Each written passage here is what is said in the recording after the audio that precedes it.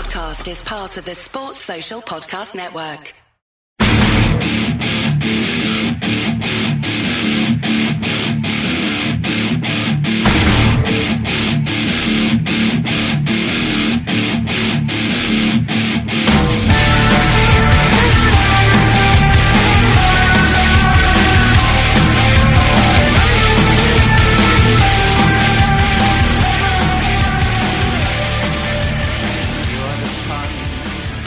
This is a View from the Bridge, official podcast of the Belfast Giants for kingdomofthegiants.com. Today's Tuesday, the 21st of January 2020.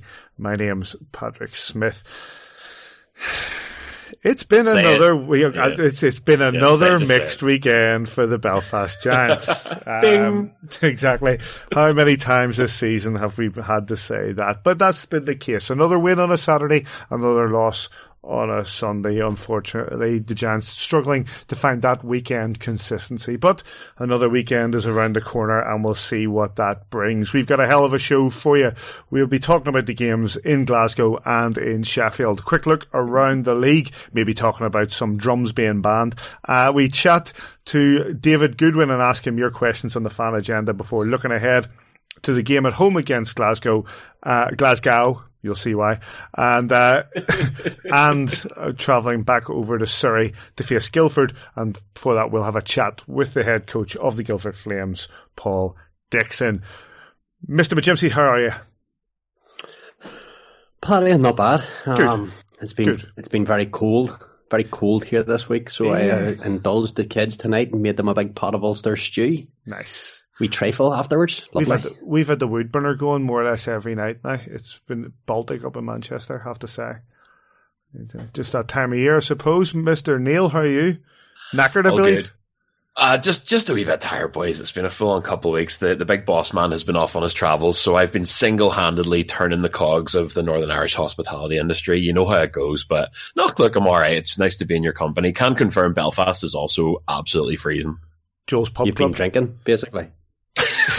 That's industry research, David. Thanks very much. Humble yourself. Nice. Gotcha. Nice. What'd you throw in your stew, Davey? Standard. It's pretty similar to an Irish stew, just a little less bitter.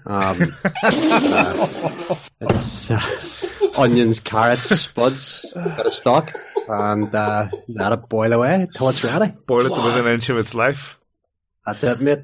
Good man. What do you put? Sorry to keep to the stew, but what do you put in stew? There's a bit of hot takes about that. See, when I was growing up, I was always told that you could put milk in stew, and I do that, a wee bit of milk on the top, and people say it's absolutely disgusting.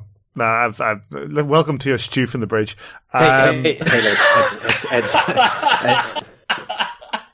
It's Pride weekend. You take your stew whatever way you want your stew. That's absolutely right? Equality in stew. My God. I browned off a little bit of diced beef. Yep. I threw the onions in, threw the carrots in, let them sweat down onions? for maybe about...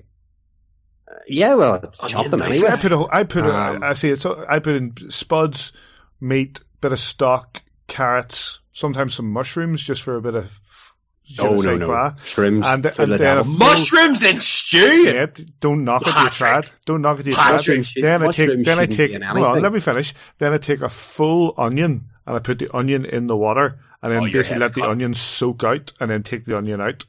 You'd be driven out of the West for behaviour like that. And if you were my granny would take a big dose of HP sauce and just add it to the mix. Well, it's funny. I browned off the steak pieces, chopped the onion, threw it in, threw the carrots in, sweat them off for about 15, pint of water, let that simmer away for about an hour, then put the spuds with the vegetable and beef stock in, let that simmer for about an hour, and that was ready. And I invited one of the neighbours from round the way estate, brought her up for dinner with her wee dog, and I did set the bottle of brown sauce in front of me, and she looked at me like there was something wrong with me. But crusty bread and a bit of brown sauce, mate. Your plate and she had second.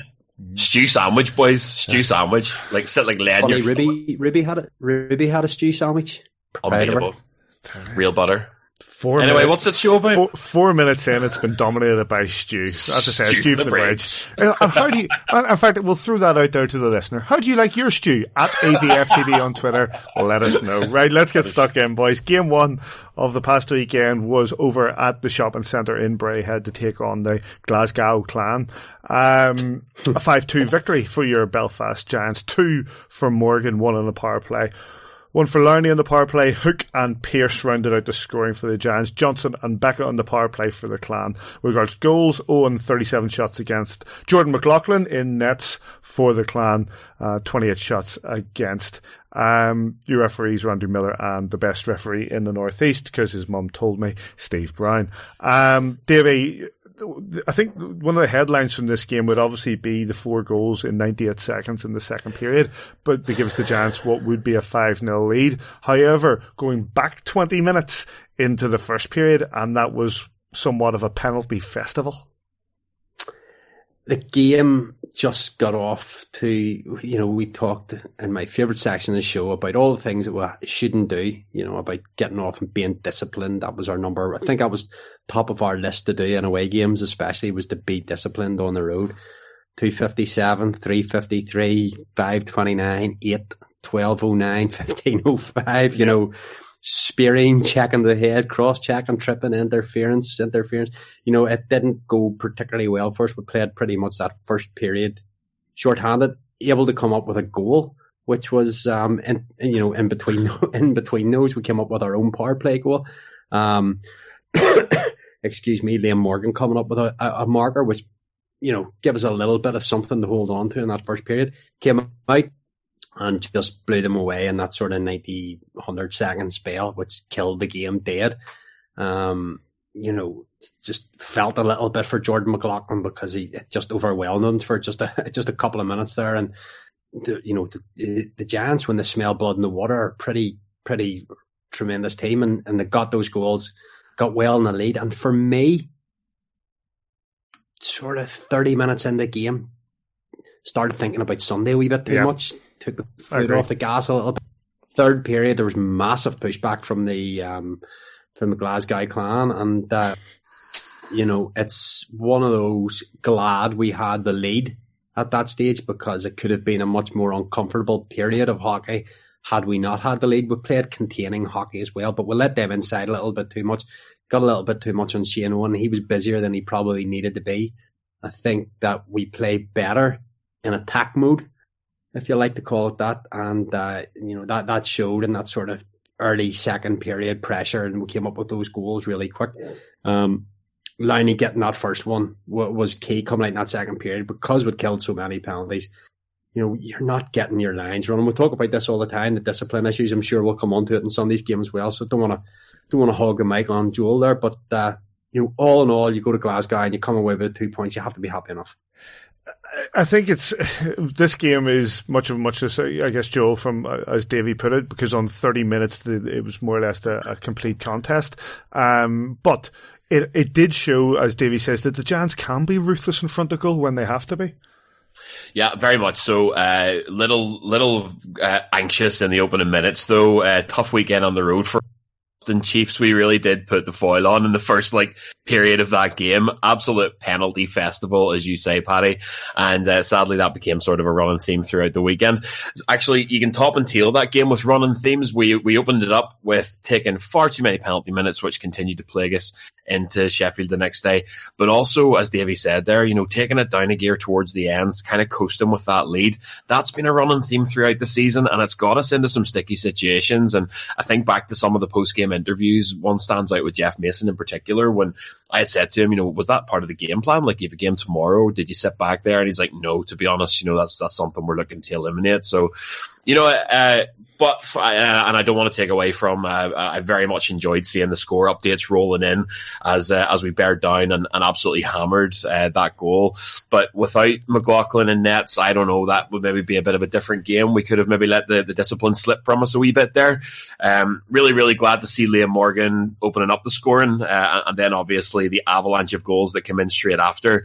There's obviously positives from it, but probably as ugly a win as you can get on the road.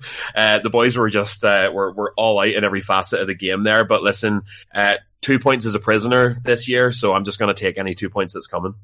Davey, is this can you make a fair assessment, with all respect to Jordan McLaughlin, can you make a fair assessment on Glasgow from this game? They do have their problems. They're playing is it something like 9 games in 20 days or something like that over this next wee while? It's a difficult schedule for them, but they are, 4 points off the drop zone for regards to the playoffs.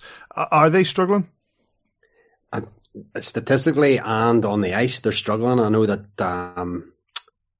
Fitzgerald will not have been happy with, basically being handed a first period of extra man and coming away 1-0 down. That'll be a massive frustration for him. He'll have gone in at the first period break and been, what on earth's going on here, lads? He's been given a free kick there and you just haven't taken it. For him, he probably was pleased with his third period, but ultimately, as they rattle down the league, like they're slipping down that ladder quicker than October. They were talking about who can stop the Glasgow Clan, and now it's like, are they going to get into the playoffs, which will be now a really quick rejig of their aspirations. In October they would probably be looking at them going, you know what, get through this Challenge Cup group. You never know, we have a good team. We're sitting top of the league, blah blah. And now they are in free fall, and that the bleeding needs to stop. I think that's their biggest problem. They just can't get, it's one of those where sometimes you say players just want to play games and it's better than training. Well, sometimes a week off and getting in and doing a wee bit of training, and I don't mean physical training. I mean as much on the mental side of things and the preparation and gameplay scenarios. They're struggling out on the ice night in, night out at the minute, and he maybe just needs to reset a few things, maybe try and tweak a few things, and at the minute he doesn't have time. He's having to make those changes on the fly during games, and it's just not working for them at the minute. It's something that's going to have to be addressed, or they're going to find themselves in a real battle for that 8th spot. Can I ask you guys a question on this one? Sorry to turn it on you, Paddy, but this game really set off a touch paper with the Glasgow fan base. I don't know if you saw Twitter after it, but they're obviously under the couch this year as it is. But there's a kind of persistent theme that they feel kind of like the forgotten about brother of the Nottingham Panthers to a certain regard. They're saying, the lack of on and off ice investment is really beginning to cost them. Would you put it down to sort of a lack of interest from ownership in terms of Glasgow having all of the sort of potential and all of the facilities and whatever else to be a big club, quote unquote, in this league? Or do you think it's the roster that Zach Fitzgerald has, or is it Zach Fitzgerald himself? What's your sense of that? It's really interesting to see their fans kind of taking off this week. I don't think they've got a case. You see that when there have been changes needed, or they've had players come in, there has been investment in it. I know that, Gareth does. I know Gareth, and I've cards on the table. I'm a friend of Gareth, and I have a lot of time for him, and I've known him for a long time. And I know that he's a well clued in hockey guy. He was well clued, done a great job when he was working with the Newcastle Vipers, and he had his own hockey agency, and he knows how to run a hockey club. And okay, a bad season. I think fundamentally for me, I wasn't a big fan of the appointment of Zach Fitzgerald as a coach to begin with. I think that was I think that's a difficulty for them. And while yes, okay, you could say that we brought Adam Keefe in, who was a hard on his sleeve, throwing the fist, tough guy, and he's come in and he's taken over and he's won the league and he's won two cups and he's won a conference. And maybe they looked at Zach Fitzgerald thinking, well, he's the same sort of mold. Let's bring him in. But you've got a different. I think you've got a guy with different level of hockey intelligence. I think that Adam Keefe outshines him on that, and I think that Zach Fitzgerald is not a great appointment for them with that. I don't think, with regards to it being being the forgotten brother of the Nottingham Panthers, I don't know. Investment wise, that's up to the Black family, and that the likes of Jamie and Freddie and all, they've always been behind what was the project that was going on or is going on up in Glasgow, and we've seen players come in, we've seen players come out when they've needed coverage. Okay, Zach's put the skates on when they've been really short, but then Adam Keefe put the skates on for us a couple of seasons ago when we were really short. That sometimes that has to happen. Unfortunately, Omar Pasha's put the skates on when he's had to step out at Dundee. That is just what happens. Are they struggling because of investment and people are focusing on Nottingham? There might be a natural aspect of that if Nottingham are on a push that Glasgow are going to be, not focused on. But that's the financial situation within the Black family and how they invest. Are they relying on Glasgow to, develop their own revenue in a smaller rink, whereas Nottingham are obviously successful with their revenue in what is a larger rink? It's a difficult one for them, But I know your love of the Glasgow clan, mate. Where's the cow? Yeah, I'm sure you're absolutely devastated. Listen, we'll move on from this game, unless you've got a point to make. Me, I have always said, I wasn't a fan of the Braehead clan. They're former kind of guys, and I think they did a lot of things wrong, hilariously wrong, to be honest. And bar the odd kind of foam finger for a cow that's got claws like a bear, I largely think that guys like Gareth Chalmers, Jerry McLaughlin in the background of that club are doing really good work with the sort of limited time and resource they have as a small team, and I mean as a small team of staff. It would frustrate the life out of me. I tweeted this week saying I'd be pulling my hair out if I was a Glasgow fan, because they have, I don't know, I just think all the pieces are scattered there. I think they've got a great facility. They have a loyal fan base. I think the branding is spot on. I think the marketing is good. It could probably be better in terms of investment and how widespread it is. But year after year after year, they just keep having these false dawns. I think there's a title in that club, but it just fascinates me how it so reliably falls apart, and it really seems to be doing it spectacularly this year. But it's interesting to hear your take, Paddy. You should talk more on this show, actually. No, that's not needed. The highlights from Clan TV are available on a website called YouTube. Never heard of it. Game 2, and as so much as the game two of the weekend, as happened so many times this season, unfortunately it was a defeat in Sheffield this time against the Steelers, but a 4-1. We scored 4-1 for Sheffield against your Belfast Giants. The only goal for the Giants coming from Smotherman on the power play. With regards to Sheffield, 3 power play goals. Trosinski, Eberle, Davies, and then an empty netter from Betlar made it 4-1. In goals, Owen 28 saves, Duba 23 saves. Your refs were Hogarth and Thompson. A difficult night, Joel, and I'm just going to go straight to it because I think the game was killed by the Giants losing their number 1 PK man in Matt Pellich. Yeah, look, all you need to do is look at the score and summary for the story of this game. The only even strength goal was an empty netter. Well, it wasn't even strength, it was an empty netter. It was a 6-on-5. Not a single 5-on-5 goal in this entire thing, and that really tells the story. Giants' discipline woes from the night before in Glasgow definitely plagued them. The hot point of the game, and I completely agree, the game was lost when Matt Pellich was kicked out for what was called on ice as a check into the head, was very, very obviously, pretty instantly from everybody who saw it and all of the screen grabs and everything else that ended up on Twitter. It didn't even rise above his kind of, I guess, pec, his chest, is under his shoulder. And then the discussion began. There are, I would say, fair arguments for the fact that he came back on the hit.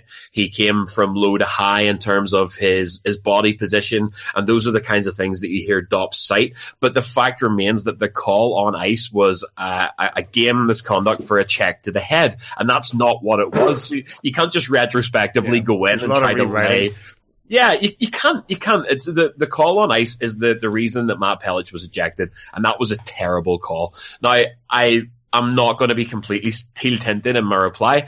I think that Matt Pellich probably could have conducted himself better. I think it tells the story of the Giants' sort of reckless streak throughout the weekend in terms of the number of penalty minutes that they took. But the fact remains that it must be standalone one of the worst calls I've seen in a long time, definitely this season. Davey, I'm going to stick with this call. Obviously, that it did affect the Giants in a big way. We've said many times that Matt Pellich is our number 1 PK guy. As Joel says, 3 power play goals that they go on to score. It wasn't a check to the head. No, it wasn't. I don't know if you really need me to elaborate on that. Joel said it as well. He's caught him sort of nipple high, and and obviously he's spun him backwards. He's sort of dumped it in, and he's on the brakes. So when Pelly hits him, it obviously flicks him backwards and maybe makes it look worse than it was. People have gone to try and find, once we've seen, right, it's, and a bit like Joel said there, once we've established that it's not a check to the head or neck area, people are kind of, oh, well then let's look and find a rule that it might have broken. That's not how it works. They talked about the late hit rule, which could essentially fall under that if it wasn't 0.6 seconds between releasing the puck and being hit. To me, that's not a late hit. I think it's telling that it's now late on Tuesday night for a game that was on Sunday, and there has been no response for DOPS. There's not going to be, because it's just the wrong call. The referees have got it wrong. He shouldn't have been ejected from the game. At most, minor penalty for a late hit, and even that, I don't believe it is. It has affected I put a tweet out on Sunday night that got actually for quite a lot of traction when I say these are the kind of incidents that cost players and coaches their jobs. Mm-hmm. The Sheffield Steelers have scored maybe 50 goals more than the other teams, and you're giving them 5-minute majors, and you're taking your best penalty killer out of the game. Like, statistically, I've got the stats. I'm not, Joel has them there obviously too, but we concede most of our penalties when Matt Pellich is sitting penalties because he's our best penalty killer.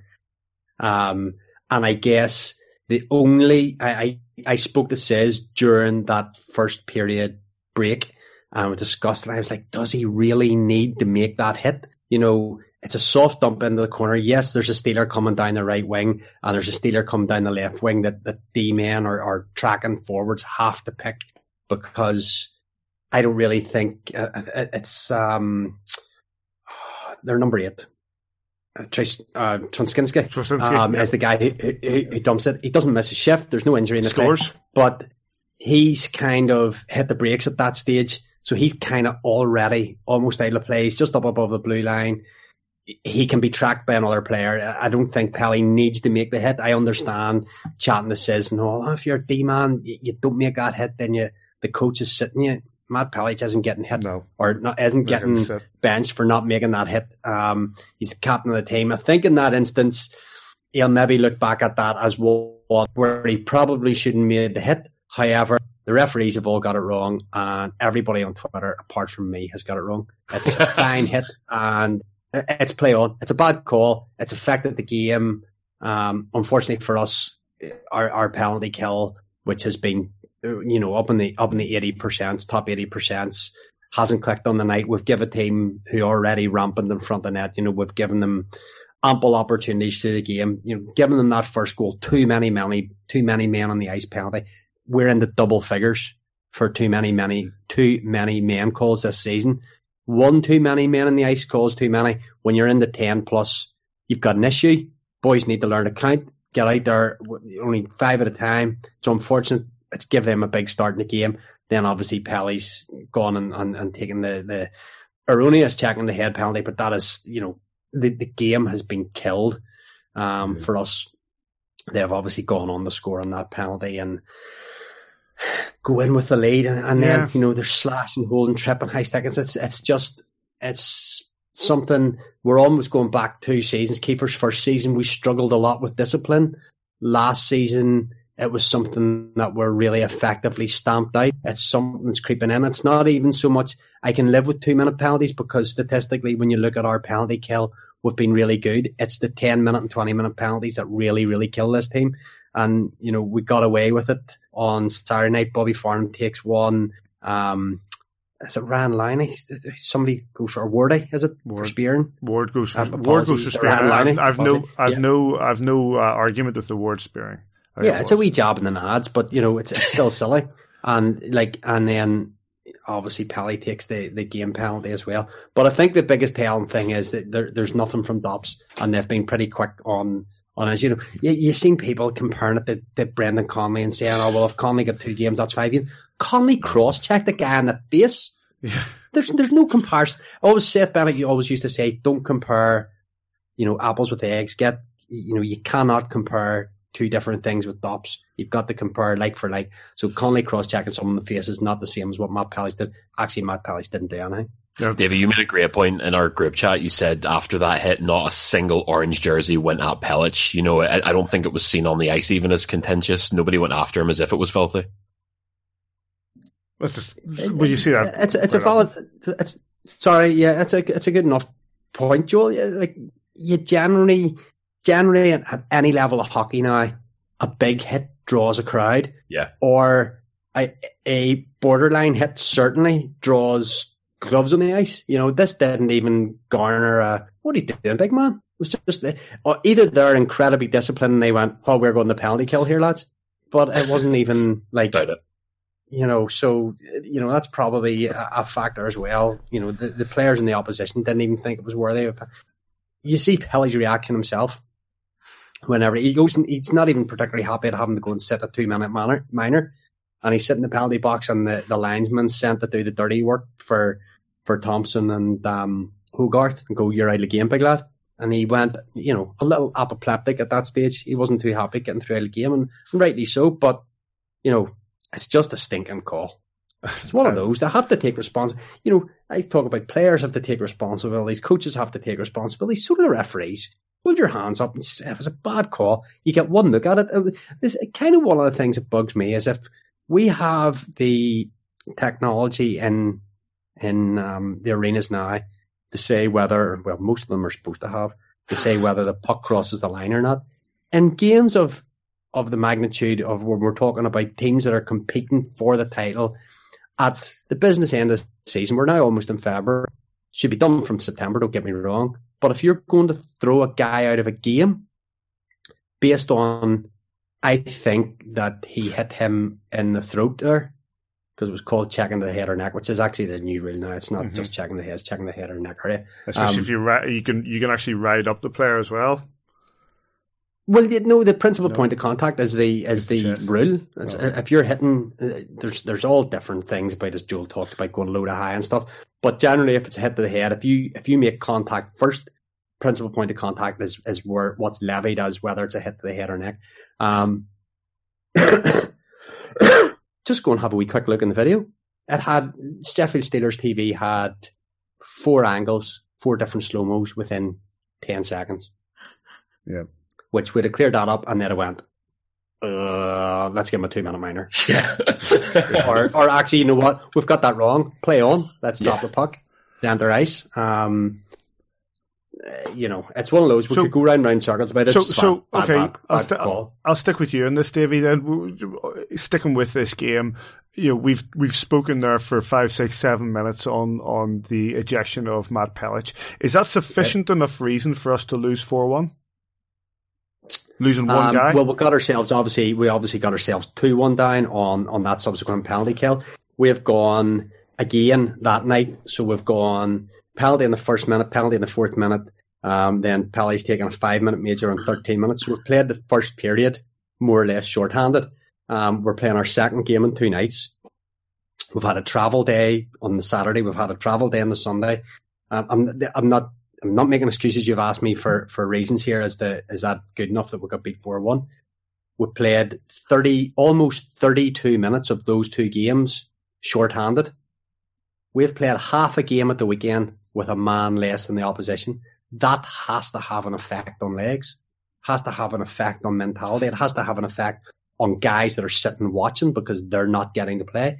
Half that, so a quarter, 25% of the game time at the weekend was played by our penalty killers, and the guys that don't kill penalties didn't play. So they're already, the amount of ice time they can get has been reduced by 25% over the weekend, and then they're not getting a regular shift because it's stop, start.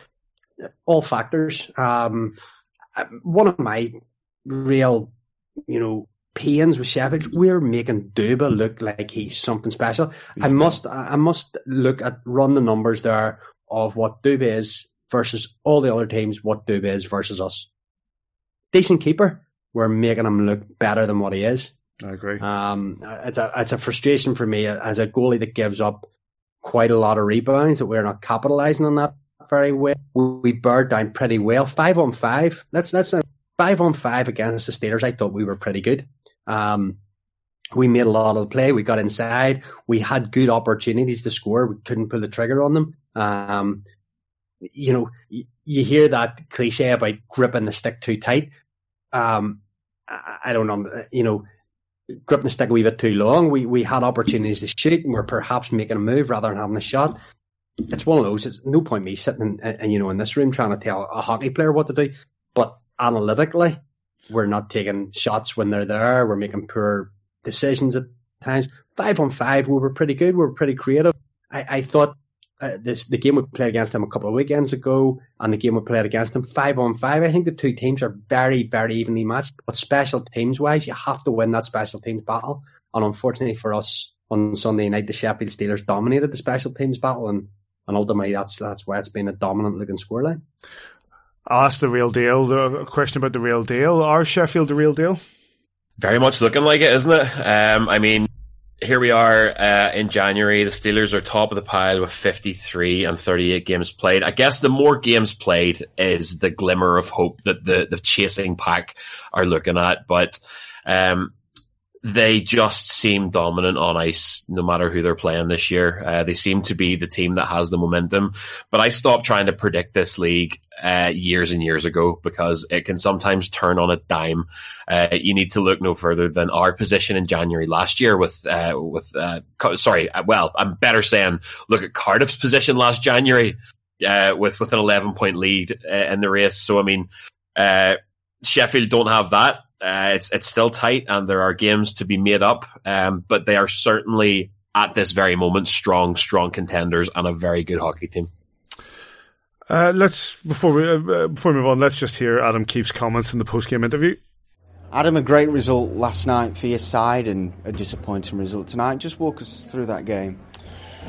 Well, I thought the guys turned up and gave it a good effort, but anytime, I think it was 19 minutes in penalties. It was basically killing penalties for a full period against the top offensive team in the league, and it's just not, you're not starting the game very well on that front, and that's the difference in the game. Obviously, 3 power play goals. 5-on-5, I liked our game. Just was hard to find any momentum with all those penalties. A big moment in the first period there when Pelic got ejected from the game, to lose not only your captain but a big part of your defensive core as well. Did that kind of upset the game plan? Yeah, it was the wrong call. Certainly wasn't a major penalty, but a penalty nonetheless. We need to make better decisions in those moments. And that obviously hurts our defense core going down to 5. But you're going to face adversity throughout games. You need to be able to withstand it and find a way. And tonight we didn't do it. The highlights of that game, Steelers TV on YouTube. Quick look around the league. It was a good weekend for the Sheffield Steelers. The night before they beat us, they also went to Ice Arena Wales, or Viola Arena, or whatever you want to call it, and took a win over the Devils, who had a bad weekend, a 0-point weekend for the Cardiff Devils, because they went up to Dundee and got humped on Sunday night by Omar Pasha's side. Nottingham scraped by the bottom place Fife Flyers with a goal in the last 15 seconds of the game. They have leapfrogged the Giants and move up into, is it third place they move up into? They move into third place, yes. Same number of points as the Giants, but they've played 2 games less. It was a bad weekend for Fife. They stay bottom of the league.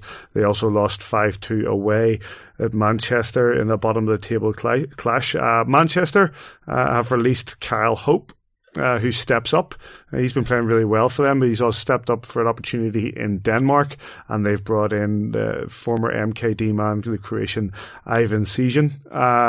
We'll see how they do. But finally, on the Around the League section, Sheffield, in their programme, 2 Point Tony Smith wrote an article in which he had stated that all away fans would be banned from bringing any drums or instruments into the arena. Obviously, this is a reaction to something we mentioned briefly last week, where Glasgow Clan fans were asked to move because they were making too much noise with their drums.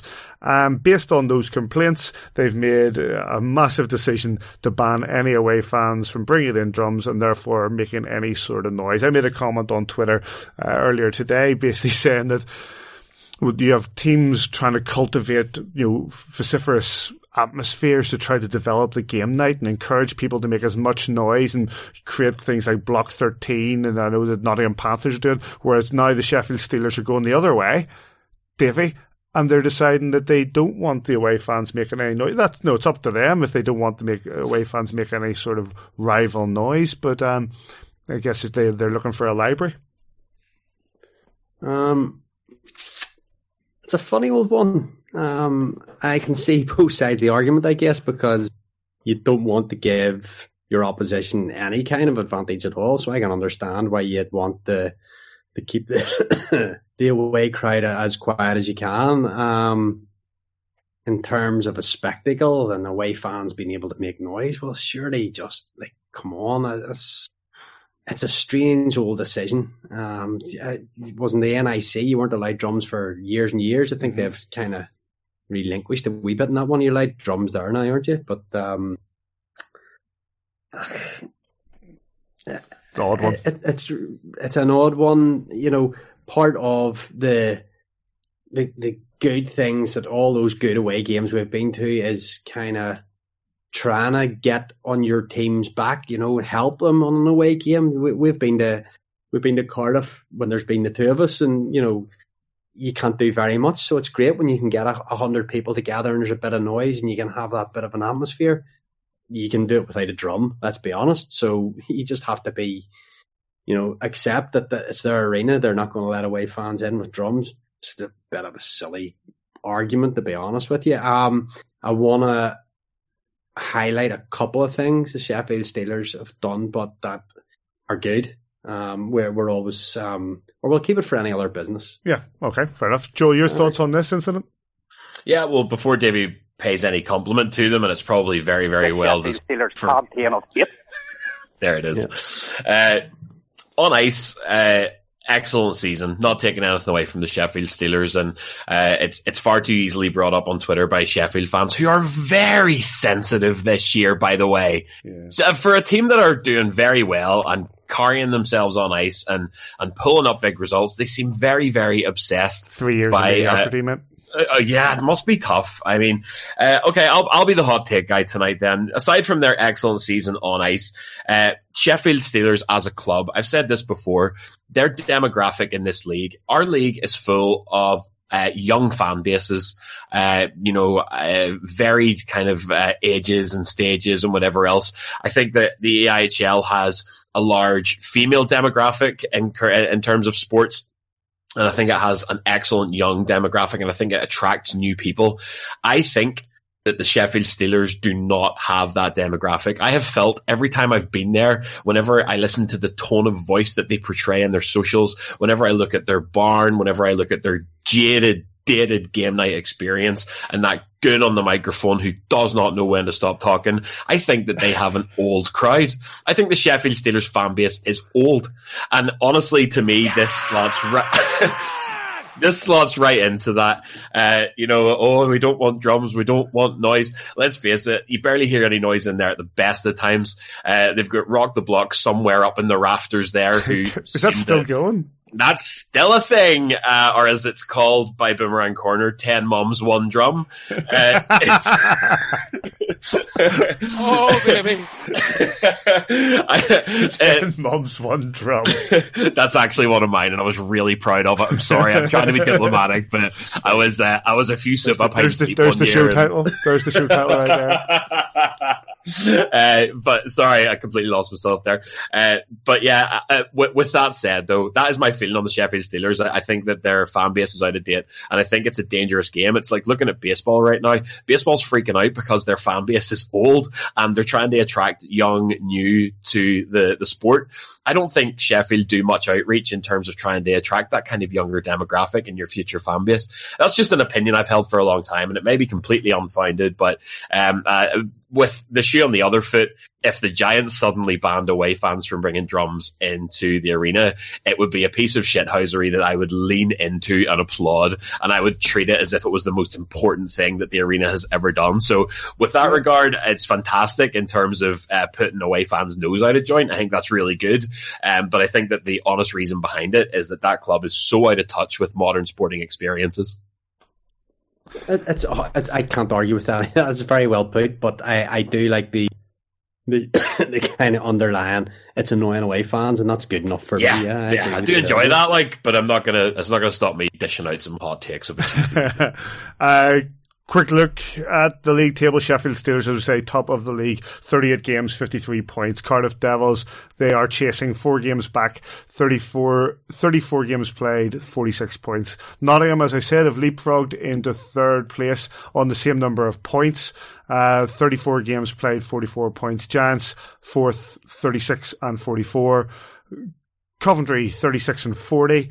Guildford in sixth, 33 and 37 points. Glasgow Clan, 35 games, 32 points. Manchester Storm, 35 games, 30 points. Dundee Stars, just outside the playoff spots in ninth place, 37 games, 28 points. And the Fife Flyers, they are struggling there, 36 games and 25 points. Time for the fan agenda, brought to you by our friends at Belfast Giants TV. Joining us this week, Mr. David Goodwin. How are you, mate? I'm doing well. Thanks for having me on. No, thanks for joining us. I think we're running out of ways to say it's been a mixed weekend for the Belfast Giants, but unfortunately it was another weekend of winning on a Saturday, losing on a Sunday. It's getting difficult to get on a bit of a run. Yeah, absolutely. I think everyone was pretty excited and pumped up about, winning in Glasgow. Sometimes that can be a hard place to win, and I thought we had some confidence going into Sheffield, but like you said, we kind of found ourselves in a rut, and we weren't able to get it done twice this weekend. So it was a little bit unfortunate. Given, obviously there's been issues with scoring, when you go into somewhere like Glasgow and you get 4 goals as quick as you did, it must boost confidence. Yeah, absolutely. I mean, I think anytime we're getting scoring from different forwards, different lines, I think that gives us a lot of confidence. So, like I said, we were pumped up about, doing well in Glasgow, and then just unfortunately it just couldn't come together in Sheffield. David, it's Davey. How have you found it since you came in? Obviously, you were a player that came in slightly later in the season, and we're through straight in at the deep end. But there's been a few game-winning goals, a few first stars of the game. You must be enjoying it as well. Absolutely, yeah. I really, really enjoyed here. I feel we have a great group of guys in the locker room. So they've made my transition obviously a lot easier with how welcoming they've been. But also I think it's really important to mention, like, the fans and just the city of Belfast in general has been really welcoming to me and really supportive. So, feel like this is really starting to feel like home for me, and really grateful for that. Goody, Joel here. Let's talk about the toughest thing you've had to face since moving into Belfast, living with Kevin Raine. What's it like in the apartment with Rainer? I kind of imagine it's like having another wife. There's hair all over the bath. It's all over We've the already floor. been into Kevin Raine's bathroom. We know Can you tell us firsthand what that experience is like, living with the one and only Kevin Raine? Yeah, no, it's well, first I should say it's great. He's a great writer. Yeah, no, listen, it's okay. This is a standard. You don't have to lie. It's fine. This is a safe space. Gotta give a little bit of juicy content for the listeners. Let's go. Yeah, no, he likes to spend a little extra time in the mirror, before we go out at night. So I guess there are some similarities to living with your girlfriend or something. Interesting way to put it. I'm in the living room, having a beer before we go out, and he's still, finishing up the final touches on the hair. So, yeah, and he always says, "Oh no, I just scraped this back. I just threw it back into a little bun, never even checked." Are you telling me that's a total lie? No, there's a lot more of a process than he kind of makes out. So, how much olive oil is in the bathroom at the moment? You know what? Thankfully, we each have our own bathrooms, where I probably wouldn't get in there at God all. Bless. So. God bless. Yeah, well, you're so doing the rest of the team of service, being in that apartment this year. You're doing a real great job. So listen, we're all here for you. You know, if you ever need to talk, or if you ever need to just get out there for a while, I'm just across the street. Nah, not a problem, man. Paddy? Oh, well, I'm going to go to Twitter. A couple of people who have been tweeting in questions we asked them earlier on, David, and let's go for Pamela McElraith, who asks, do you have a routine before the match? Yeah, for the most part. I like to kind of, get there a little bit earlier. I do some visualization, practices where I kind of think about different scenarios that I think will come up throughout the game. And I feel that kind of prepares me a little bit better when I kind of think about them before. And then I just kind of have the same type of, warm up for my body. And then, and then I just hit the dressing room and get ready. So I would say really the main thing that's a little different for me is doing some of those visualization warm ups.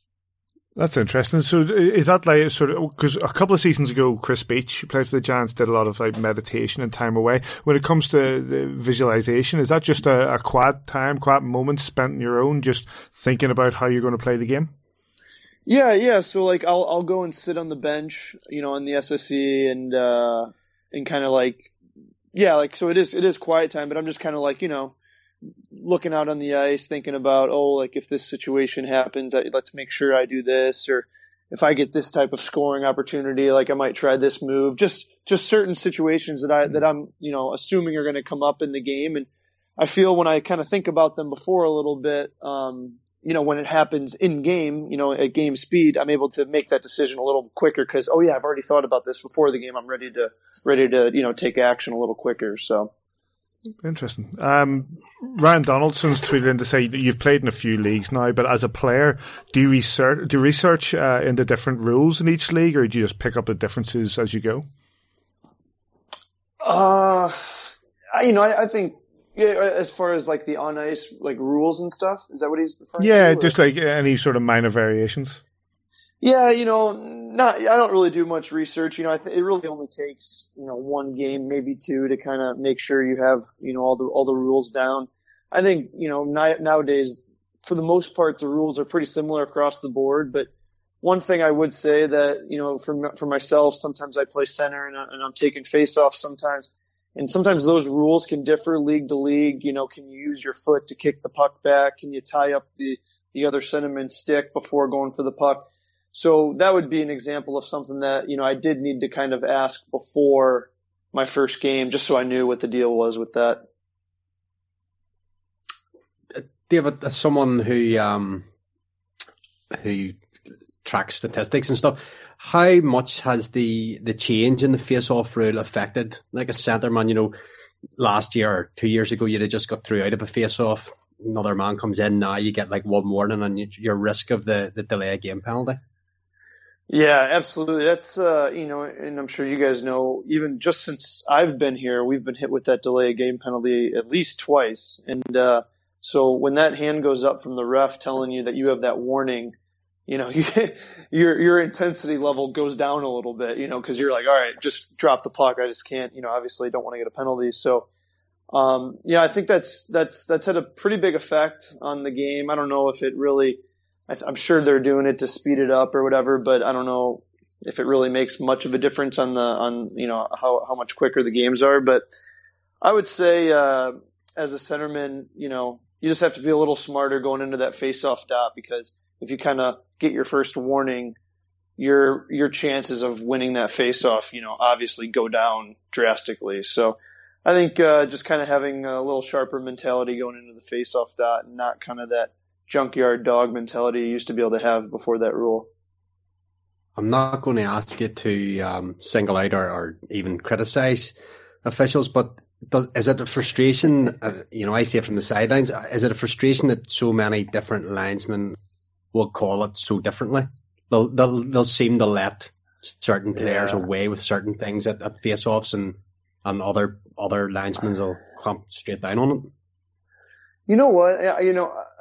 Yeah, I mean, I certainly have, like every player in the league, I'm sure I have my issues with the officiating in this league, but I would actually say that's not really one of them, only because as long as they're doing it for both teams, you kind of get that feel at the beginning of the game, okay, like this is what it's going to be like tonight. So you can kind of adapt. I haven't found it to be that drastic throughout a game. Now, obviously, game to game, it can change pretty drastically as far as what they're allowing, what they're allowing that night. But as long as it's, somewhat consistent through the game, I think it's fine. I'll go back to Twitter here. I've got a question from Sorcia Stevens, and it's a standard hockey player question. First time in 20 years, a number 64 has turned out for the Belfast Giants. How did you pick your jersey number? Wait, so I'm the first number 64 in for Belfast? You are. In the history books. Wow, that I like that. How did I pick 64? I don't know. Just it's always been a number that's been important to me. Ever since high school, and I just have kind of stuck with it. I've worn number 9 a lot, but Taft told me that was not an option when I got here, so I kind of went with my second favorite number, 64. So. Okay, I'll have to get on the Taft to find out why we're not allowed to use 9. Yeah, it's because I think Laker. Yeah, Laker was in first. Laker had it first. Yeah. So that's why charity boxing match for number 9 at the start of next season when you obviously both come back. Yeah. So. Goody, I always like to do a bit of a deep dive into a player's career before we have them on the show. And I couldn't not mention the fact that you were in Green Bay in the US Hockey League back in 2010 through to 12. My heart was broken on Sunday there. But a tough weekend for me when Aaron Rodgers and his Green Bay Packers were dumped out of the playoffs by the 49ers. You were obviously in Green Bay in 10-11 when they last won the Super Bowl. Just wanted to know, kind of just personally, were you around the town of Green Bay? Were you part of that celebrations? What was it like to see the small town of Green Bay, Wisconsin win such a big championship? Yeah, that's a great question. It was absolutely incredible. I was there. Obviously, the Super Bowl wasn't in Green Bay. It was somewhere down south. But after they won, my roommate and I, we drove down to Lambeau, and just to feel that environment, and just the whole city came out just to Lambeau to just, go crazy. There was music, cars driving by everywhere. It was really, really special. So, and that was obviously the first time they had won it in a while. So the city was just electric. First time since 96, since Brett Favre won his last one. Yeah. But this is not a football podcast, and my heart is broken. So you were actually, you shared a roster with Sam Herr, who's in Nottingham. He was on that team as well, right? Yep. He's one of my good buddies. Yep.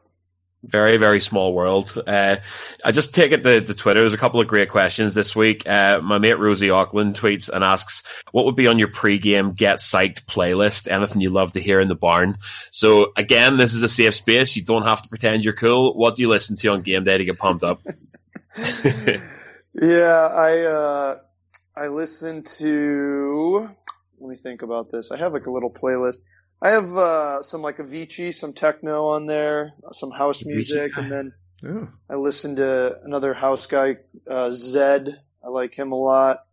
But I have some rock on there. I like the Killers. I like Pearl Jam actually. So I try to nothing too hardcore metal rock or anything. But yeah, so kind of a little bit of a variety. I know Rayner's a country guy, but for you to swing from Avicii to Pearl Jam, that's quite a playlist. That's a swing. It's a wild playlist. It kind of leads up. You have like some, more chill Pearl Jam songs, and then some rock, and then you're into the house as you're rolling up to the SSC. So it's a progression. All planned. By the time I walk into the locker room to see the boys, I'm ready to run through a wall. That's that Avicii feeling. One more from Twitter. Alex McLaughlin tweeted, and we have been blessed in Northern Ireland in the past couple of years with getting our first couple of Tim Hortons. Are you a Timmy's guy? And if so, what's your go-to order? Yeah, I'm not really much of a Timmy's guy, but yikes. Yeah, so I think that's my American roots compared to my Canadian teammates coming through. Of course. In St. Louis, Missouri, the Timmies haven't come that far south yet, so unfortunately, I'm not a Timmy's guy. I'm going to finish up with a couple of them on Twitter as well. Aidan Macaulay, what player swears the most? What's the question? Which player swears the most? Oh wow! We don't need examples. We just yeah. And what's his favorite word? Man, you guys asking me to throw all my teammates under the bus here. Absolutely. I don't think it's going to come as a shock. If somebody says that they're swearing. Yeah. I'll say. Man, I don't know. I really. Next question. We'll say it. Okay, we'll just say it to you. That's fine. I'll take it. Yeah. Patrick Walsh, how does it feel to make such an impact coming in during the middle of the season? Well, one, I'm honored that he says I've made such an impact. That's always great to hear. I just try to do my thing every night and get on the score sheet and kill those penalties and I'm really starting to, like I mentioned, I'm really starting to feel at home here. I'm really starting to take more and more pride to be a Belfast Giant every night. So I feel like that's kind of fueled my my commitment to making an impact every night. So hopefully we have more of that down the stretch. Lawrence asks your favorite Blues player you watched growing up, and did you get your hands in the cup in the summer? My favorite Blues player growing up would have to be Al McInnes, the defenseman, mainly because he had a son that was the same age as me, so he was kind of around some of our practices and would do some coaching, so it was pretty cool. Yes, I saw the cup this summer. I didn't touch it, but it was kind of always out, at bars and in some of the different places. So it was kind of cool seeing it. What was that like for a place like St. Louis to win the cup at last? Oh, it was massive. I mean, first Stanley Cup in the history of the franchise. The city had been waiting for it, for such a long time. So it was really special. Especially when you've seen some great players come through there. You've seen the great one come through there, but for the cup to finally arrive is such a big thing for any franchise, I suppose. Yep, absolutely. Gretzky, Hall, Pronger, McInnes, some, tons of Hall of Famers have played for the Blues. And so I think it was definitely time for the Blues fans to get their cup. And last question from Twitter, we're going to go from Matthew Bill, who asks, what's your favourite part of Belfast that you've visited so far? And is there anywhere you still want to see? Favorite, like part of town or just that's what he says. Favorite part of Belfast? Yeah, let me think. I really like kind of going down towards Queens, kind of towards like Lavery's, that pub down there. Good choice. Yeah, some good restaurants down there. I ate at Town Square. That was really good. So I kind of like that area. A little bit of a younger crowd. A lot of university students walking around. So I enjoy going down there. Let's wrap up just for a quick question about this weekend, David. It's the game against Glasgow and then back over to Guildford. How's the preparation coming? Yeah, it's good. I think everyone's really excited. Really kind of eager to redeem ourselves after Sunday, and hopefully we can get that first one against Glasgow, and then really kind of focus on, like you guys mentioned, getting that second one in the same weekend going into Guildford. So I think it's a really good test for us. Fantastic. Well, listen, really appreciate your time and good luck this weekend. Hey, thanks a lot, guys. Thanks again to David. This weekend's games, Belfast Giants home and then away. Home against the Glasgow Clan at 7 p.m. on Saturday night. Get your tickets there or follow it on Giants TV with Sis. And then on Sunday, we travel back to the Spectrum to take on the Guildford Flames. 6 p.m. No webcast on that, but we did have an opportunity earlier today. I had the opportunity earlier today to catch up with the head coach of the Guildford Flames, Paul Dixon, and I started off by asking him about just the other week and the quick start that they had against the Giants and what was the secret to their victory. Yeah, secret. I wish I had one. And if you had one, you wouldn't be sharing it. Exactly. No, like I said, you hit the nail on the head. It was all about the start. We got off to a terrific start in the first period, and to be fair, I didn't really expect it. We were obviously on a long trip the night before, and then we got back early hours of the morning, and then to come out the way we did, it was good. It was a good game. I mean, the pace of the game from start to finish through all three periods actually was very fast against obviously a very strong Giants team. But again, I think 2-1 scoreline and then obviously 2 empty net goals as well kind of sealed the deal for us. So although the scoreline it looked a lot bigger than it was actually a very close game. But delighted from our side to get the win under our belt as well. Coming into this season, I know we're over halfway through, but I guess as a side, Guildford, we've only seen you twice so far, once at home, once away. So to take how you approached this season, I guess following a solid season last year with a Challenge Cup final, a semi-final in the playoffs and a decent showing in the league, did you feel you had to change much coming into your side? Not really. The key thing was to keep the core of players who've now been with me for 3 years. The Jesse Craig, the John Dunbar, the Ian Waters, the Cruz Reddicks, adding Cali Akred included in that, and then adding Rowley, who's a top quality defenseman, and bringing back TJ Foster, Crooks, Ferguson. It was key that we tried to keep those guys and add a little bit more depth to what we had from last year.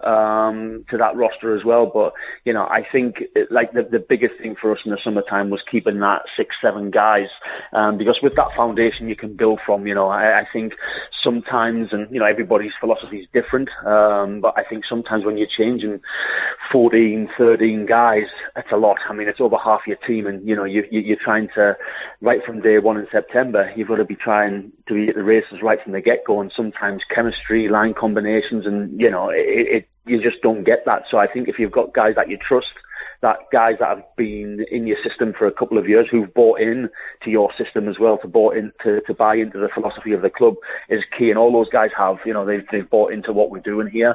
They're a pleasure to coach. And like you say, it was key to lock them guys down and try and add a couple more along the way there coming into this season. Obviously some things work out, some things don't. You think you can get stronger, as everybody does. We want to be stronger than what we were last year. And, it's just unfortunate going back to the Challenge Cup. It was one bad period in Nottingham in that quarter final that cost us. It was 20 minutes. It was a 20-minute period out of 6 that really hurt us. Apart from that, we went on to win the other 5 periods of hockey in that series, but it was the one period, the first one in Nottingham, we weren't there, and it cost us. It cost us a place maybe going into that next round. But it is what it is. But then obviously the league campaign for us ourselves is we had a great, November. We had a great November. We went 7 games on the bounce, and we put ourselves in a good position. We had games in hand. We still do have a few games in hand on some teams up above us, but we had games in hand, and we were in a strong position November with that run we went on. And then Christmas just, it wasn't that we played bad, and I still don't think we've played bad over the last 6-7 weeks, but we just haven't been able to win as many games as maybe what the performances have shown. And it's frustrating because, if you play poor or if you're going through a bad run and, the team's not playing well, you've got the answer for that. But we're playing well and we haven't been getting the wins that maybe, like I said, the performances have deserved. But it is what it is. Teams go, it's a long year. You go through your highs and lows. And like I said, Christmas time for us wasn't good. We dropped a lot of points at Christmas and put ourselves maybe back of the chasing pack who were challenging for the title, for the league title anyway. But there's still a lot of hockey left, and we've just got to keep on believing in what we're doing. And like I said, it's a case of we haven't played badly. We just haven't been able to score goals. That's one thing that we're a little bit lacking at the minute. Is goals for. It's evident the league table tells you that with the goals for column. But like I said, we're heavily out shooting teams, but we're just not. It's not going in. It's frustrating. It's interesting, you mentioned there as well about keeping that core together and just looking at your lineup and the top scorers, you go through them, they're all Cruz, Reddick, Ian Waters, John, TJ, Brett, Cali, Jesse, Jamie Crooks. In that list, these are all guys with solid experience in the Elite League. So Is that obviously that experience in the Elite League is key? Yeah, absolutely. I think, like you say, it's they themselves now are some of them are 2.5 years into the league, and they know the league, they know the rinks as well. So obviously they know Guildford when they come back from the summertime, what the city's all about, what the club expects, and it's that familiarity as well, isn't it? And I think obviously, like you said, all the top scorers in our team are the guys the core guys that I talk about, the guys that we want coming back as well. And yeah, it definitely helps. Obviously being in the league for a couple of years. And you also brought in D, with British experience with Stevie Lee, obviously a GB level experience. Well, how important was bringing in a player like Stevie? Yeah, excellent. It's just one thing I forgot about Stevie there, but you kind of, when you bring in someone with that experience from the league, and the team that Nottingham's been over the years, and obviously the pressure from playing in Nottingham also, and he can bring that experience to ourselves as still a new club in this league, if you want to call it that. But like I said, it's just his experience both on and off the ice. He's obviously GB national team player as well, so it's not just it's on the continental side as well, from Continental Cup victory that he had. He's got a lot of experience, and he's a solid defenseman. He's a really solid defenseman, and how we looked at that one was, if you get a guy like Stevie who was interested in coming, then it gives you a little bit more of an option with maybe bringing in or looking at another import in a different place, because Stevie's as good as a solid import defenseman in this league, and he's British. That's the bonus of having Stevie, like obviously yourself. Colin Shields is there. You've got O'Connor Dow. Like these guys are as good as imports, and when you get these core top British players, and like you say, it is like adding a really healthy import to your roster. One of the things for Guildford the last number of seasons has been that import tandem. Obviously, Mike Will's there as well as a backup, but you've got that import tandem in goal of Travis Fulton. And this season, you brought on Wooden Peters. So you're sticking with that idea of having two import goalkeepers. Yeah, we definitely, again, you're going to be over 60 games in the season, and we look at it, and everybody looks at it again differently, but from where we are, Guildford, obviously, we have a lot of travel. There's no really short journeys for us, so with that, bus rides can be 7, 6, 10 hours long. And as you know, the schedule, sometimes Wednesday, Saturday, Sunday, sometimes Friday, Saturday, Sunday. And, the bonus for that from our side is we can leave a goalie at home and travel up to Scotland or Manchester, wherever it is, play the goalie, and then the other goalie sits in Guildford for the day and he's well rested. And then we come home and he plays the following night after being here back home. So it's worked well for us for the 2.5 years. And yeah, it's something that we will look to do while we're in this league for sure. But like I said, it's the key thing is getting two goalies that want to be in that system as well. And every goalie wants to be a number one, which is granted, but it's also getting two of the right guys with the right personality that say, you know what, I don't mind maybe playing 35 while the other guy maybe plays 25 or 30 or even less, depending on if a goalie gets hot. But the one thing that we do, and I think we do it well here, is we talk to both goalies before games, and certain goalies favour certain rinks. It's sometimes at certain players favour certain.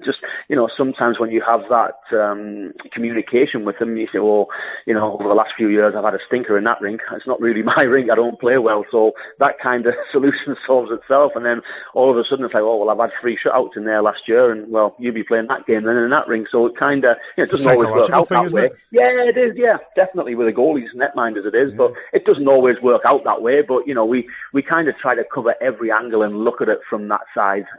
Certain goalies, like I said, play well in certain rinks, and others don't. But we've got kind of two ends of the spectrum this year. Whereas Travis, obviously, is slightly older, veteran goalie, been there, been around a long, long time, and then we went with Ruda, he's 21 years old, and he's just learning, he's just starting. He's got great potential. I mean, he's a modern day goalie. He's 6'4". He's a big frame. But at the not end many of the day, Belgians in the league. No, you're right. Very true. Very true. But he, like I said, he was in the Salzburg Academy junior system. He was in Jokerit.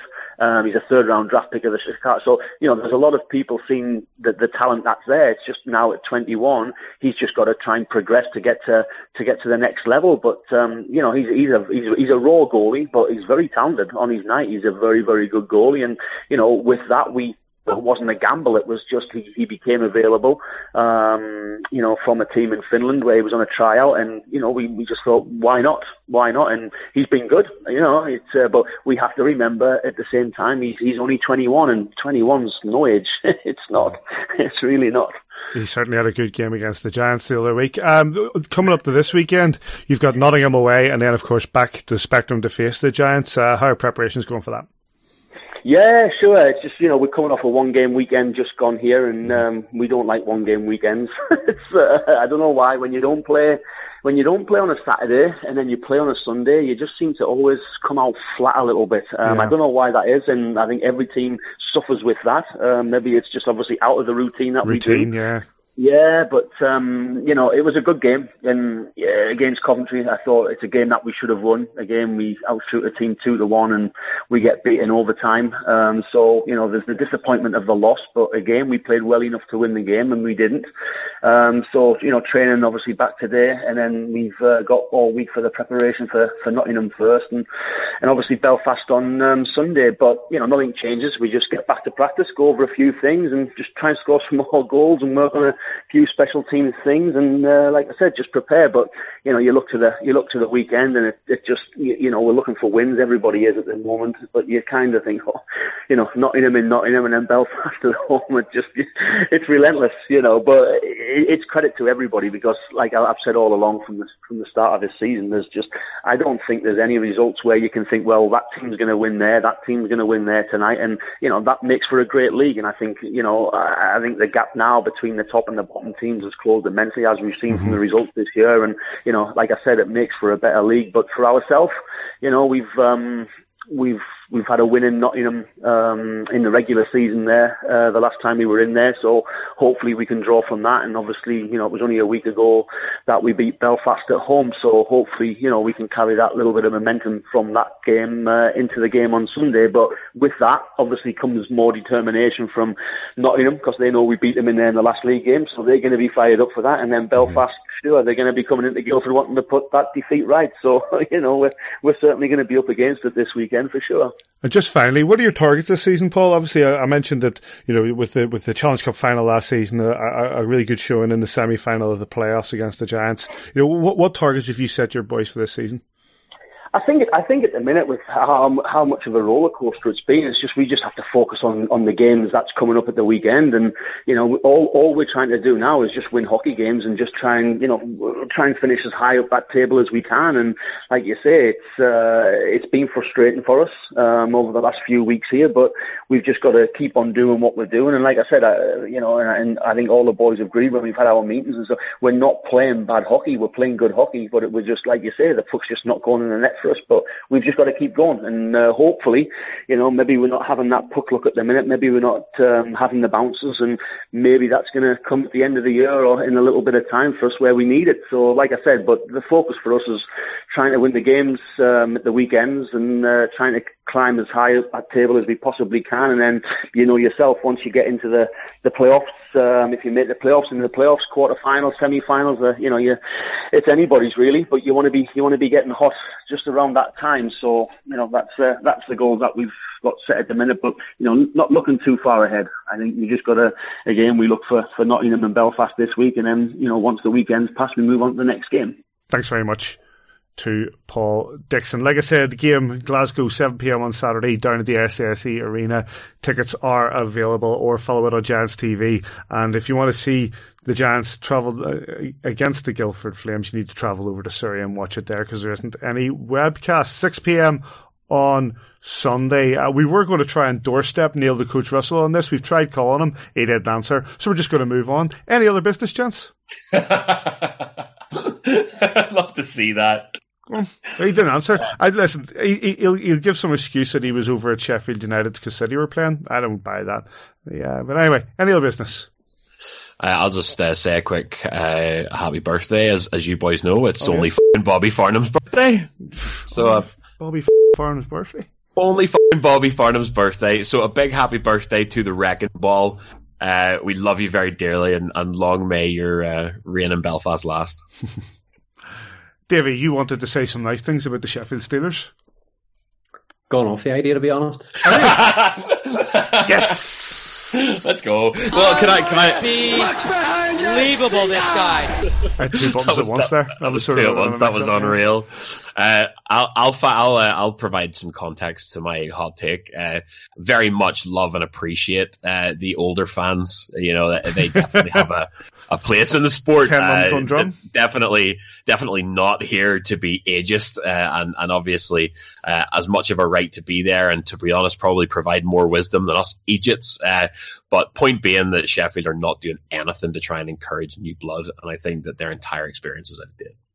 That's just a little bit of context. Nobody sue me. I think that's fair enough. What else here? Second period reminded me of a movie of Slapshot. I've no reason for that. That isn't actually what I was looking for. I think I was looking for... There it is.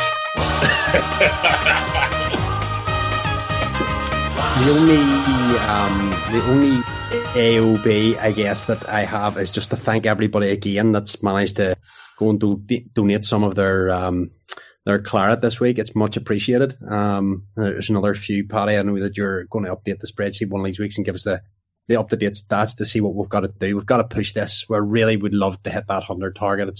It's something that's really important to us here at the podcast, that we try and get as much as we can for the charity and as many pints of blood as we can. You know, I had a friend there at the weekend who had to go in the hospital and have 3 pints of the liquid gold at the weekend. So, you know, how many people have had to sacrifice, you know, taking a wee hour out of your day, you get a free biscuit, you get a free cup of tea, and you're doing something that's absolutely wonderful. We'll set you up with a drink at the end of the season, courtesy of the Odyssey Trust. Sis, you know, at Phonocab there is going to put a tenner ahead into the pot as well. So if you're listening on Cool FM or whatever, you want to get involved, you want to get yourself down to the Odyssey and come and see what it's all about at the Giants and give a pint of blood at the same time. We will do what we can to help you along the way. So thank you, everybody that's managed to get involved with the Bleed Tail 100 so far.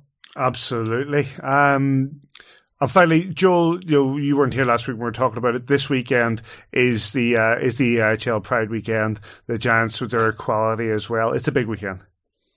It is indeed, yeah. There's been some... to be honest, I'm absolutely beleaguered with the to and fro and people sort of chirping about the most inconsequential stuff. I personally am a big supporter of Pride, and you know, some of my best friends are gay people, and I'll defend their right to be that, and their right to be, you know, as treated as equal as everybody else. And you know, I don't mix my personal beliefs in politics with this, you know, this part of my life with the Giants, and I've never had to do it before, and it feels uncomfortable, to be honest, to a certain degree. But I am pro Pride, and you know, even the politics behind it, as you guys know, I'm a bleeding heart liberal lefty, and I'm happy to be chirped to bits for that. But yeah, look, it's a big weekend. There are maybe elements of it that people don't like. There are maybe ways in which that they would have done it, but I believe that the club has the best intentions with this. I believe that they're trying to navigate new territory that they've never really had to navigate before. I completely refute the fact that the Giants are trying to steer clear or are somehow being anti-LGBTQ plus. It's uncomfortable, to be honest. I'm low key looking forward to getting this weekend out of the way, as good as an initiative as I think it is across the league. It's obviously shone a light on some kind of issues. You know, there are so many varied experiences and opinions. There are people within the gay community who think this weekend's fantastic, and then there are people who don't identify as gay, saying it's the wrong way around. I don't know. The main thing I like about the Giants is that I get to leave all my personal stuff at the door and enjoy hockey. So this is a kind of first for me, where it's kind of two worlds coming together. I don't know. I'm maybe rambling here, but I think it's progress. I think it's interesting. I think the league kind of moving into that. I do have okay. Here's another hot take then to close the show. I have a problem with.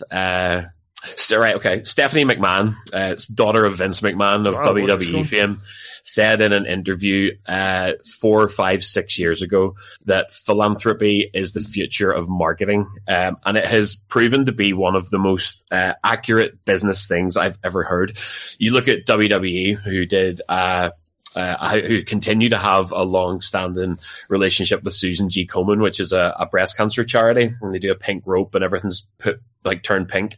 You look at the NFL, who end up having pink gloves, pink whatever else, do breast cancer stuff. Not to be cynical, but those initiatives are designed to attract a different audience. There's a reason that the NFL, which is a male-dominated sport, aren't doing prostate cancer, because they already have that male market. They're doing the pink stuff because it's to attract, women, a different demographic. WWE are doing it as well. And there is marketing behind the philanthropy whenever you see this kind of stuff in sport. There's a certain element of me as, I grew up as a little punker. I'm a bit of a rebel, a bit of a nihilist, a bit of an anarchist, whatever you want to say.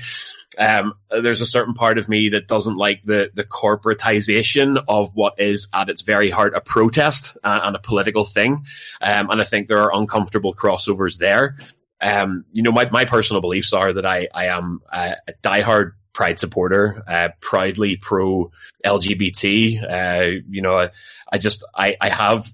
There's a certain discomfort for me with crossing this kind of stuff with business and with sport, because it takes away from what Pride originally was, which was a protest. I don't even like the fact that it's kind of gigs and parties and everybody gets drunk and goes into the city centre on Pride anymore, because it takes away from it originally being a grassroots protest movement. But these are massive, massive, bigger conversations. And to be honest, I just like ice hockey, and I'm really looking forward to people starting picking over the details of shirts and picking over profile photos and trying to deduce things based on that. I think that Luke should be commended for trying to do something in the league that has never been done before. And it's interesting to see how this weekend plays out. You're never going to please everyone. I think the Giants are treading new ground and they're trying their very best. But I got personal there, I guess, and I expressed personal political views. But it's an interesting couple of weeks. It's been interesting to watch all of the replies and all the responses. But anybody who is unclear on my personal views, feel free to give me a call and I'll be very glad to set you straight. That for me, well said. I'll give you a little round of applause there. But that for me is one of the key things about the Belfast Giants, is that we can all have an individual political, religious, whatever opinion, and you come to the door and you check your bag off and you can pick it up on your way out if you want, or if you've had a change of heart while you're there, you can leave it behind you. And when you're at the SSE, the Odyssey, you're there to support Belfast, and we're all just one. Now, I've had a lot of feedback on Twitter this week in private messages, which the vast majority of them were asked to be kept anonymous for one reason or another, which I absolutely respect. I've had some conversations with people on the phone where I've said, here's my phone number, let's talk about this, rather than just, anonymously exchange messages. We know each other on Twitter, but let's do it. Let's talk. And I've had conversations with people this week and had my eyes open to a few things. Now, I said last week on the podcast, and it was my belief that the SSE / the Odyssey was a good place and a safe place to watch hockey, and especially with the Pride thing and the LGBT thing. I'm not going to gloss over what people say to me, but there's maybe a reason why LGBT people that have issues perhaps never came to me directly. All the stuff I had was about some religious stuff that people weren't happy with, which I've spoke to them all and I've said, look, I'll take your stuff and whatever platform we have to the Belfast Giants. And I've spoke to Brooksy about a couple of these things. There's only so much the club can do about individual idiots, right? You get them wherever you go.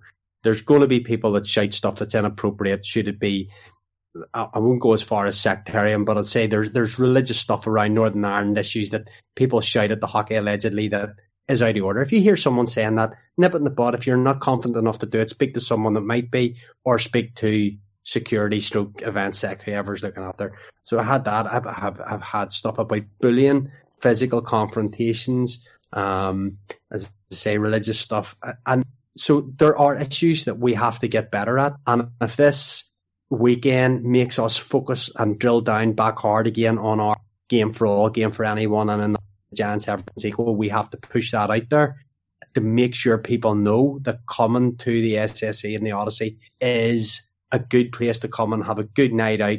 You'll be safe, You'll not be confronted with religious stuff. You'll not be confronted with stuff that would embarrass your parents if you're with them. You know, some of the stuff that gets shouted, yep, I understand. I had a good conversation with a girl about some of the stuff. And to be honest, you know, I've been involved in it in the past. I've been there, especially in away games, more than at home games, perhaps. But, you know, there's stuff that's shouted at games. I'd be uncomfortable if my mum or dad was sitting beside me. And I've got to understand that you're talking about a slightly older demographic at times. And you have to understand that the demographic in Belfast, there's people that don't like that kind of stuff. And Paddy had a great conversation with me the other day. He can come back in if he wants on it. You know, he elaborated on why that stuff's okay. Might be uncomfortable, but, you know, it's not, everybody has got their own take on things. But we need to do better as an organisation. And if this is towards doing better, and it's all inclusive, I know we're taking heat tonight because our logo this week isn't rainbowed enough. I'm not brilliant at Photoshop yet. If I was, would I have made it rainbow? I'm not sure I would have, because, you know, I have issues a little along the line of about the marketability of it. Is it to support Pride, or are there teams within this league making money this weekend out of the back of it? The Nottingham Panthers, for example, aren't doing a Pride jersey. They're bringing forward their Valentine jersey, and they're giving every penny of profit to the local cardiac ward. In fact, to be transparent, if you want to buy a jersey, you make the check out to the hospital. That's excellent. Okay, so big tick in the box. Luke was brilliant. Luke is an absolutely fantastic guy, and he spoke really well on the podcast last night. He said, listen, it's small steps. We spoke to You Can Play. They can't believe that every team's on board. This is year one. Every journey begins with one step. You know, people want to hammer Belfast. People want to hammer Belfast Giants. People want to hammer me. That's fine. We're all on a journey here together, just trying to work our way through the work. And we're all maybe only taking our first step. And, you know, it's a process. Everything in life's a process. And, you know, that's not a hot take or a spicy take like yours, Joe, but it's just my take. Nope, well said by both. Just like I'm not going to really add to anything you guys have said. I know you and I had that conversation earlier this week about, you know, sensibilities of what people are shouting, and what's offensive to some is not offensive to others. And it's, I guess, partly knowing your audience. And I don't mean that in saying that, you know, you can shout whatever you want. You absolutely cannot shout whatever you want if it becomes hateful. That is, there are things that are beyond the pale, but there are certain things that aren't. You know, you can push the limits I've done it myself. My language in Germany was atrocious, but it was, you know, but you can push the limits at times, but not to an extent where you compromise what is a safe space. And in the world that we live in today, you know, pushing the limits for some will be offense to others, and it's a difficult tightrope to walk. But, you know, yeah, I think both you lads said your bits. I can't add anything more to that. This weekend, as we say, is the EIHL Pride weekend. The Giants will have their quality jerseys. They will be raffled off, and all proceeds go into the Junior Giants and the diversity that is within that part of the organisation. I know they're run as a separate organisation. So get down to the SSE on Saturday. The game at 7 p.m. against the Glasgow Clan. Tickets available, and if you can't get down there, Giants TV. Sunday, we're away to Guildford, and as I say, there's no webcast. 6 p.m. and keep an eye on Twitter for any updates and the likes. Big thanks to Paul Dixon and to David Goodwin for their time. You want to get us at AVFTV on Twitter, send us your stew recipes. Podcast at kingdomofthegiants.com, www.kingdomofthegiants.com for all of our post-game articles from Joel and all of our AVFTV interviews. Anything else? Facebook, Tinder, Grindr, we're on it all. I believe. Mr. Majimsi and Mr. Neil, thank you very much for your time. Pleasure as always, boys. Thank you. See you after. And wherever you are this weekend, we hope you enjoy your hockey. We'll catch you here next time on A View from the Bridge.